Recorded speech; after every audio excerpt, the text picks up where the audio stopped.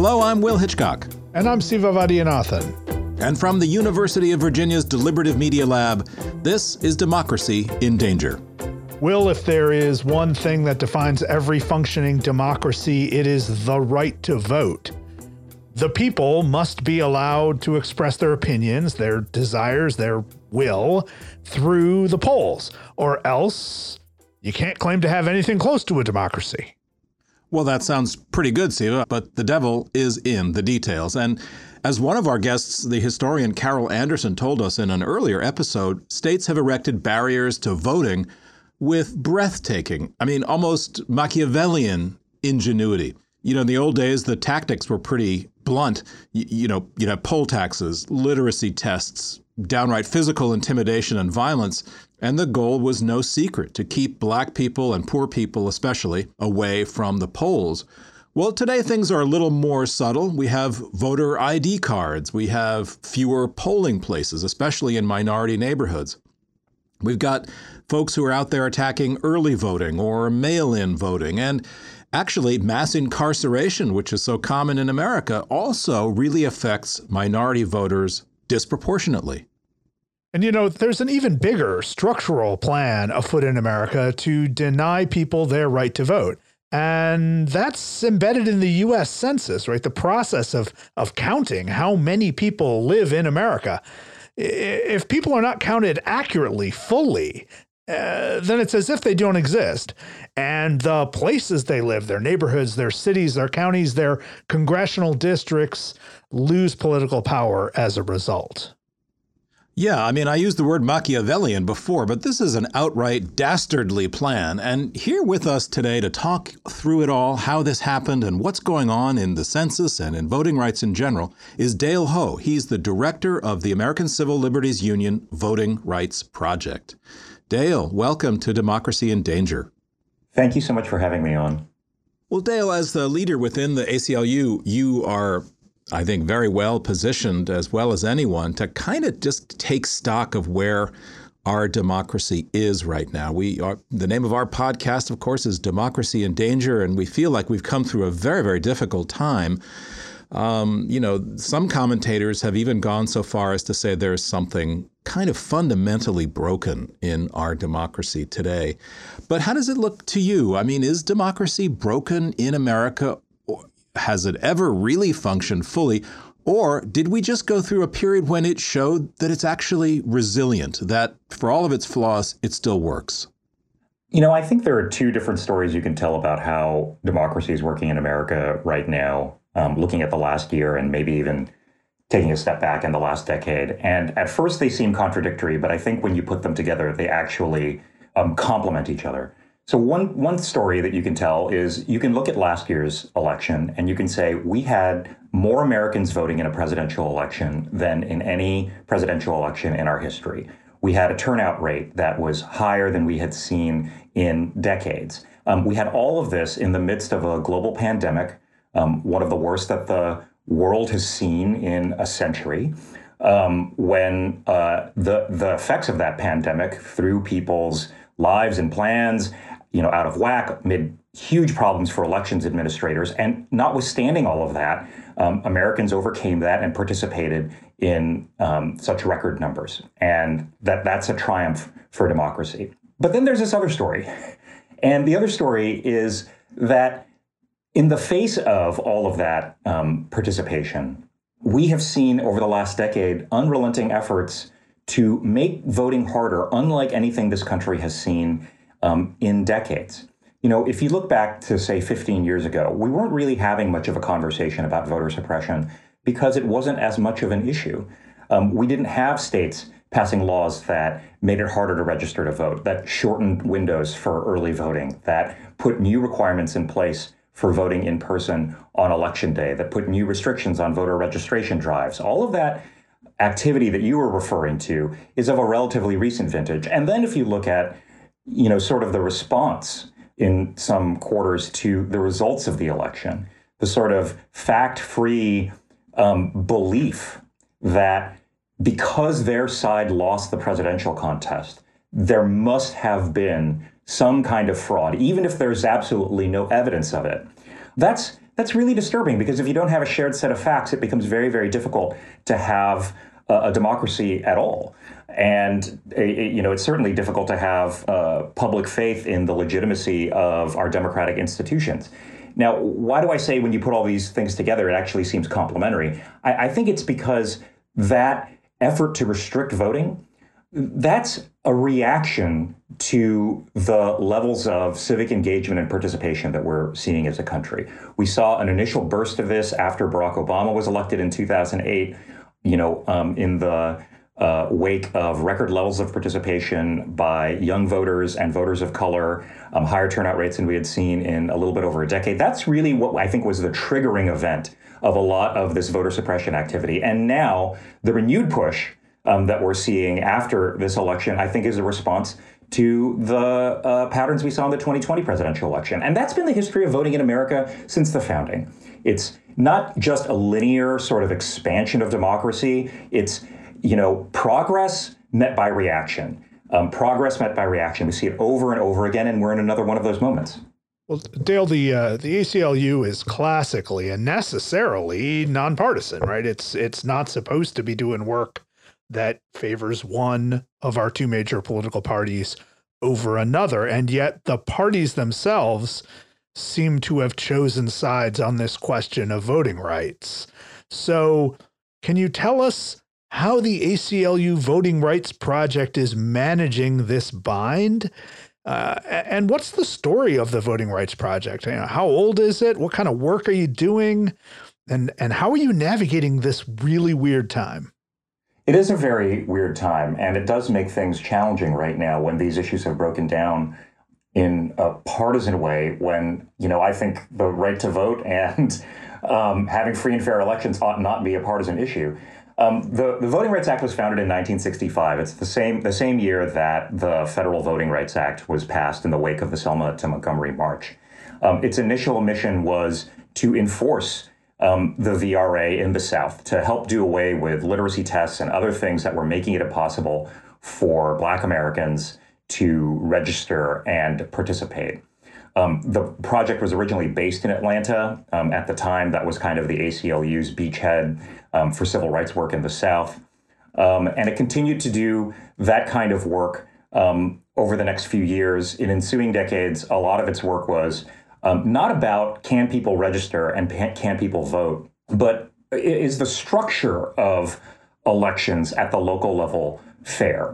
One thing that's, I think, lost from the public discourse on voting rights is that, after the Voting Rights Act was passed, within 5 years, you had Black registration and turnout kind of skyrocket in the South. But because of the way that elections were structured, you didn't actually immediately get a lot of change in terms of who was elected. Right. You still had largely all white local governments. The same segregationists who were in power in the 60s were in power in the 70s. And the ACLU's Voting Rights Project was really geared towards trying to make sure that votes translated into seats and political power. And this was a period when we had a bipartisan consensus that everyone ought to be able to vote. The key provisions of the Voting Rights Act were always things that had to be renewed periodically by Congress. And they were reauthorized first by President Nixon, again by President Ford, again by President Reagan in 1982. He signed a 25-year reauthorization of those parts of the Voting Rights Act. He called it the crown jewel of American civil rights protections. They came up for reauthorization again in 2006. It passed, the bill for that reauthorization passed 98-0 in the Senate. Hard to think, when you think about the Senate these days, anything passing like that. George W. Bush signed it into law. So we had this bipartisan consensus that we ought to be making voting easier. We ought to be bringing more Americans into the political process. And that, I think, really broke down, as I alluded to before, when Barack Obama was elected in 2008, and we saw record levels of participation by voters of color and young voters. And what we've been witnessing since then has been the backlash to that. And it has broken down. Well, what about the census? What's the relationship between these voting restrictions and the census? I mean, the census is about so many things, right? It's about the distribution of resources, and it's about just understanding who we are as Americans. It's about seeing large social trends. What does it have to do with voting rights? Well, the census is kind of a fundamental pillar of our democracy. It's one of the few functions of the federal government that's actually spelled out and required in the Constitution. We have a total population count of everyone living in the United States every 10 years, and that forms the basis for the allocation of seats in Congress and votes in the Electoral College. And it's kind of one of these, institutions of the federal government that until recently was relatively free of political interference. But, we've had an administration that politicizes the NOAA and the weather, the Postal Service, the CDC. And so, the politicization of the census is just one iteration of formerly purely professional, nonpartisan institutions being corrupted by the last administration. The last administration tried to engage in a number of methods, schemes to try to undercount immigrant communities. But the connection that I see is this. The restrictions on voting that we're seeing, they don't affect everyone equally, right? A strict identification requirement doesn't stop most people, doesn't cause a problem for most people in getting to the polls. It's only a particular segment of society for whom that restriction makes life harder. The same is true for, restrictions on voter registration drives. I didn't register at a voter registration drive. I, filled out a form, by myself. But if you look at the demographics of who uses voter registration drives, there are big racial disparities. When I litigated a case in Florida, about 3 times as many Black and Latino voters registered through a registration drive as compared to white voters in Florida. The restrictions that we're seeing don't hit the electorate evenly. They seem almost designed to target exactly those segments of the electorate that are emerging over the last, decade or so. The census controversies are a piece of that because efforts to reduce the participation of immigrants or not count them entirely in the census, that's not going to hit the country evenly. It's going to hit parts of the country more that are more diverse. So states that have larger immigrant communities, areas within states, urban areas that tend to be more diverse, those are the areas that would have been undercounted under the Trump administration's various schemes under the census. And that would have resulted in shifting the balance of political power ever so slightly. But with things so close in this country right now, it makes a meaningful difference. Well, let me just ask you to elaborate a little bit on this and let me ask the devil's advocate question, which I'm sure that you've heard a million times in court. And that is, aren't we talking about undocumented immigrants here, not just immigrants generally, but people who may have come into the United States without proper approvals or documentation? Why should they be counted in the census if to count them will augment the political power of the regions in which they reside? Isn't that, in a sense, kind of unfairly tilting the balance towards places that have welcomed or sheltered people who don't have documentation? Well, Congress considered this, the founders considered this, and then Congress has considered it a couple of times since the founding. What the Constitution says is that states receive representation in Congress in accordance with their total populations. And that's without regard to immigration status, to documented status. And the theory basically is that states are responsible for everyone who lives within their borders. They have the obligation of ensuring sort of the health and welfare of everyone who lives within their borders. And they're entitled to representation in the national legislature based on those numbers. That was what the framers decided. There were some, conversations about whether or not they should limit, representation in Congress to the number of voters in each state. And then, of course, if you go back to the founding, that obviously would have excluded women entirely, right? Those kinds of proposals came up again when these issues were revisited after the Civil War. And, that was a time of a lot of immigration. A lot of states in the North had large immigrant populations. You didn't have comprehensive federal immigration laws at that point, but a number of states like Massachusetts and New York had certain kinds of immigration exclusions and really essentially deportation practices. And there was a debate that was had at that time. Should those immigrants, some of whom Massachusetts and New York do not even want within their borders, should they have representation? And what Congress decided when it ratified the 14th Amendment after the Civil War was, yes, the rule has been states get representation based on all of the human beings in their borders, and we're not going to change that. So it's something that is a part of our founding document. I understand there are policy arguments that some people have for why we might want to exclude some populations. People are free to make those policy arguments. I disagree with them. But the first problem for them is the Constitution requires that everyone be counted. And if someone wants to change that, you got to change the Constitution. It almost sounds like the strict constructionists should be in favor of a full and robust census counting. I'm sure that's how it lines up, right? Well, going up to the Supreme Court, the case about this that I argued in November of last year, it was one of the first big cases after Amy Coney Barrett was confirmed to the court. And, the new balance on the court has a lot of people concerned about whether or not civil rights and civil liberties issues are going to fare well. And I will say, going up on this issue in particular, and I can't speak for the broad range of issues that the ACLU and other civil rights organizations work on, but I felt very confident going up on this particular issue because people who take text seriously, people who take history seriously, it's very, very difficult to accept any kind of authorization for the federal government to exclude immigrants or even undocumented immigrants from the census. So the Trump administration tried a number of ways to limit the census, right? We've talked about how they tried to limit it by excluding people who were undocumented, but they also tried underfunding it, delaying it, right? A number of tactics that would have ultimately frustrated the execution of the census.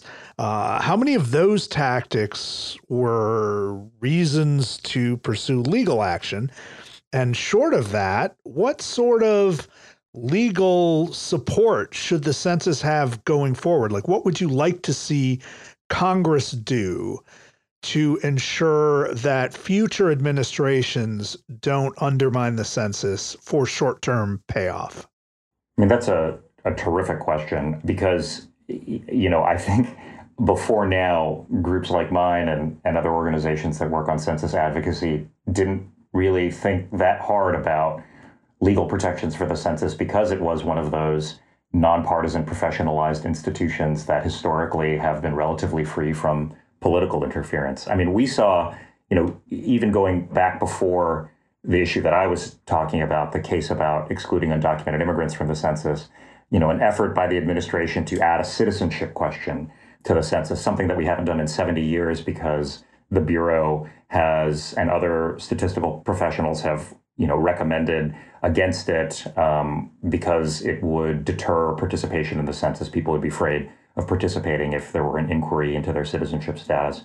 We saw efforts to delay the census, as you alluded to, and to cut short the period of time for census operations. When the COVID pandemic hit, it obviously disrupted a lot of in-person activities, and the census was one of them. The government usually sends out census forms at the beginning of the year, and when people don't respond, it engages actually in the largest peacetime mobilization of federal employees, sending people out into the field to follow up with the households that don't respond or don't respond completely to that questionnaire. Well, all of that was supposed to happen right when the pandemic first really hit us and huge swaths of the country were going into complete lockdown.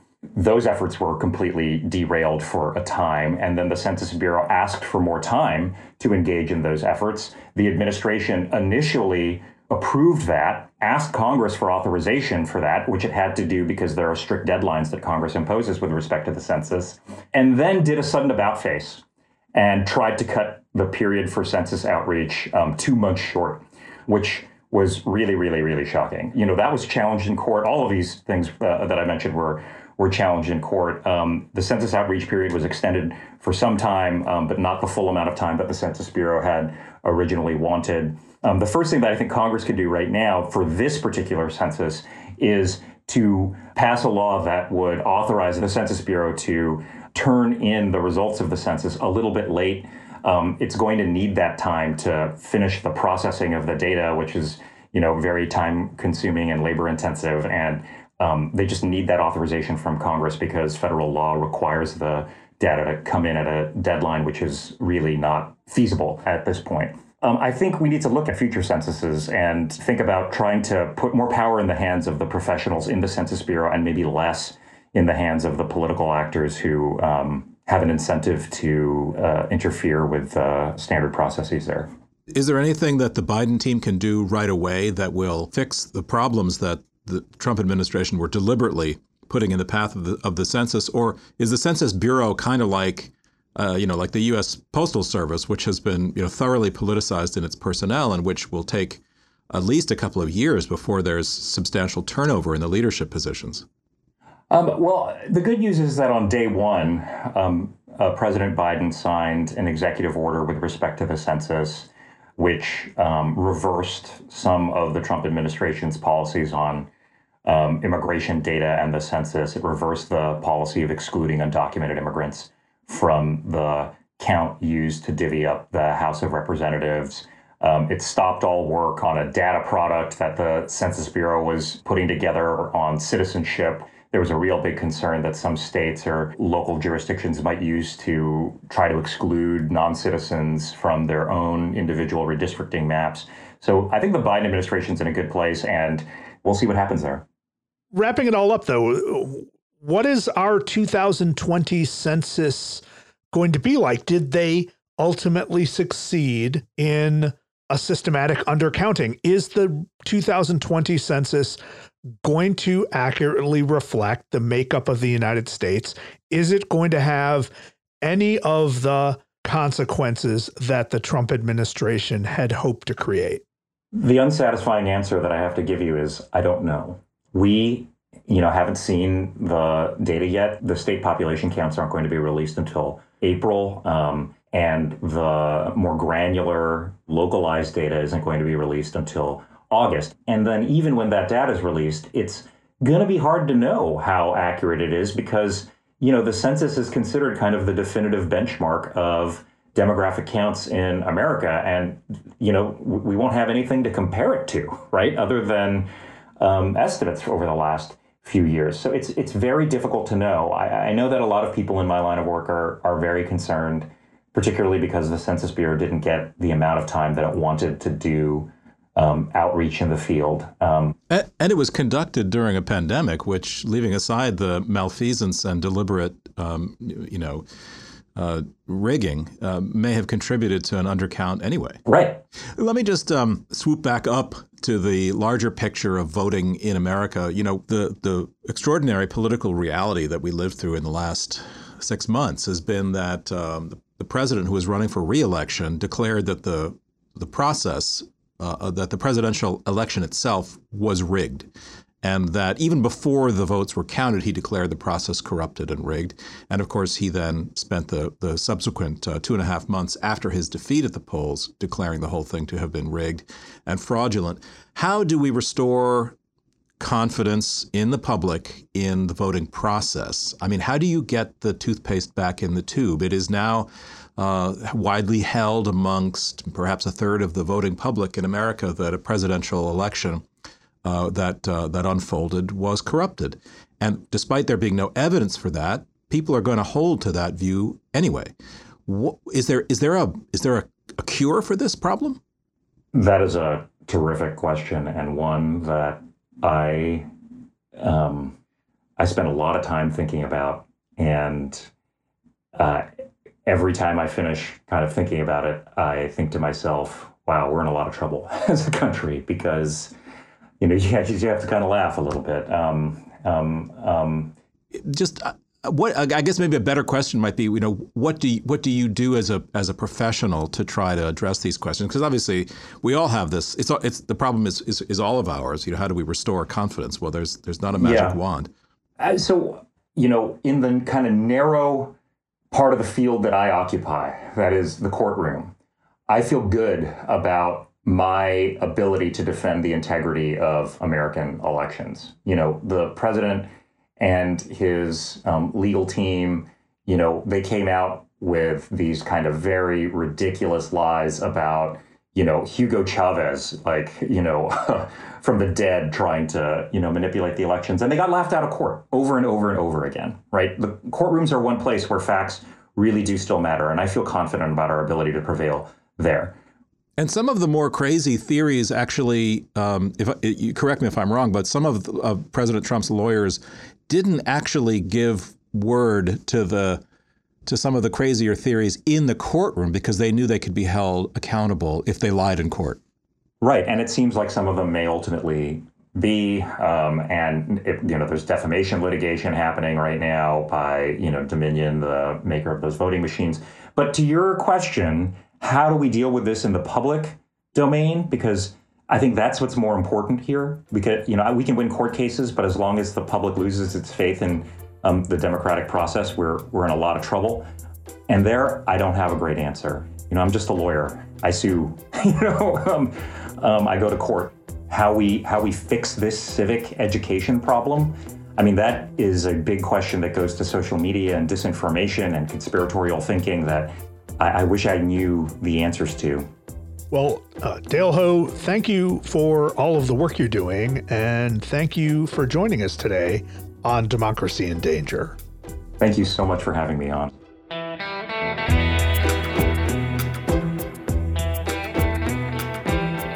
That was Dale Ho, the director of the ACLU Voting Rights Project. Democracy in Danger is part of the Democracy Group podcast network.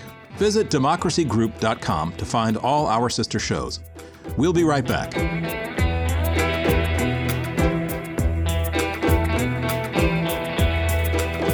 Will, one of the things I was thinking about as I was listening to Dale Ho describe how the sort of political lines have changed so much, so quickly in terms of voting rights, was that, yeah, there was consensus around voting rights, consensus around the idea that more people should be allowed to vote. We should make voting easier on people. And I remember that pretty strongly. I was a reporter in Texas in the 1980s and 90s, and Republican administrations in Texas boasted about their voter registration targets and their efforts of outreach, especially to Mexican-American Tejano communities. And, it seemed to me like in those days, the very business-centered Republican Party was doing its best, certainly in a quasi-self-interested way, to make sure that places like Texas were fully represented in the census and fully represented at the polls. And the Republican Party of Texas in those days was trying to compete with the Democratic Party for that growing segment of the electorate. So, here in Virginia, we just chose, right? The voters of Virginia just chose to create an independent commission that will guide the drawing of congressional districts. And we're an outlier. We're one of the few states that's made that move. And it's going to be really interesting to see in the next few years whether the people of the state of Virginia are going to get to choose their representatives or whether the representatives are going to get to choose the people for their own districts. And that leads into a problem that I think knits together a couple of our conversations in this season. Ruth Ben-Ghiat talked about the ways in which strong men don't just govern at the top through executive orders. They actually corrupt the institutions and the bureaucracy, and they do it deliberately. They build out the institutions to reflect their interests and their hold on power. They staff the bureaucracy with loyalists all the way down to the bottom. And in the United States, we have a strong federal civil service that has generally been able to avoid that. We have laws on the books, but that's starting to erode. And what Dale Ho reminds us is that the courts are not necessarily going to stop it anymore. They have started to say, hey, look, if you want to politicize the bureaucracy, that's your business. The voters will hold you accountable after all. But in a gerrymandered world, what if the voters can't hold you accountable? So that's the problem we're facing. I mean, it's clear the Supreme Court over the last decade or decade and a half has taken the position that, let's keep politics political, right? Let's legalize as many overtly political actions as possible. And we've seen that in their undermining of the corruption trial of our own governor, Bob McDonnell, who was convicted of bribery. And then later that conviction was overturned when the Supreme Court said, well, the trading he did was just politics as usual, which, just goes to sort of, spread a sense of cynicism. Well, it's about the toothpaste in the tube. Once this kind of corruption and erosion of norms is normal, well, then people say, well, that's just politics.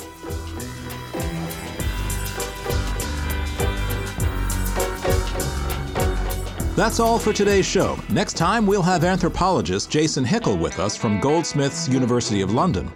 And he'll talk to us about a pretty radical idea, that democracy cannot survive across the globe unless we address the problem of unbridled economic growth.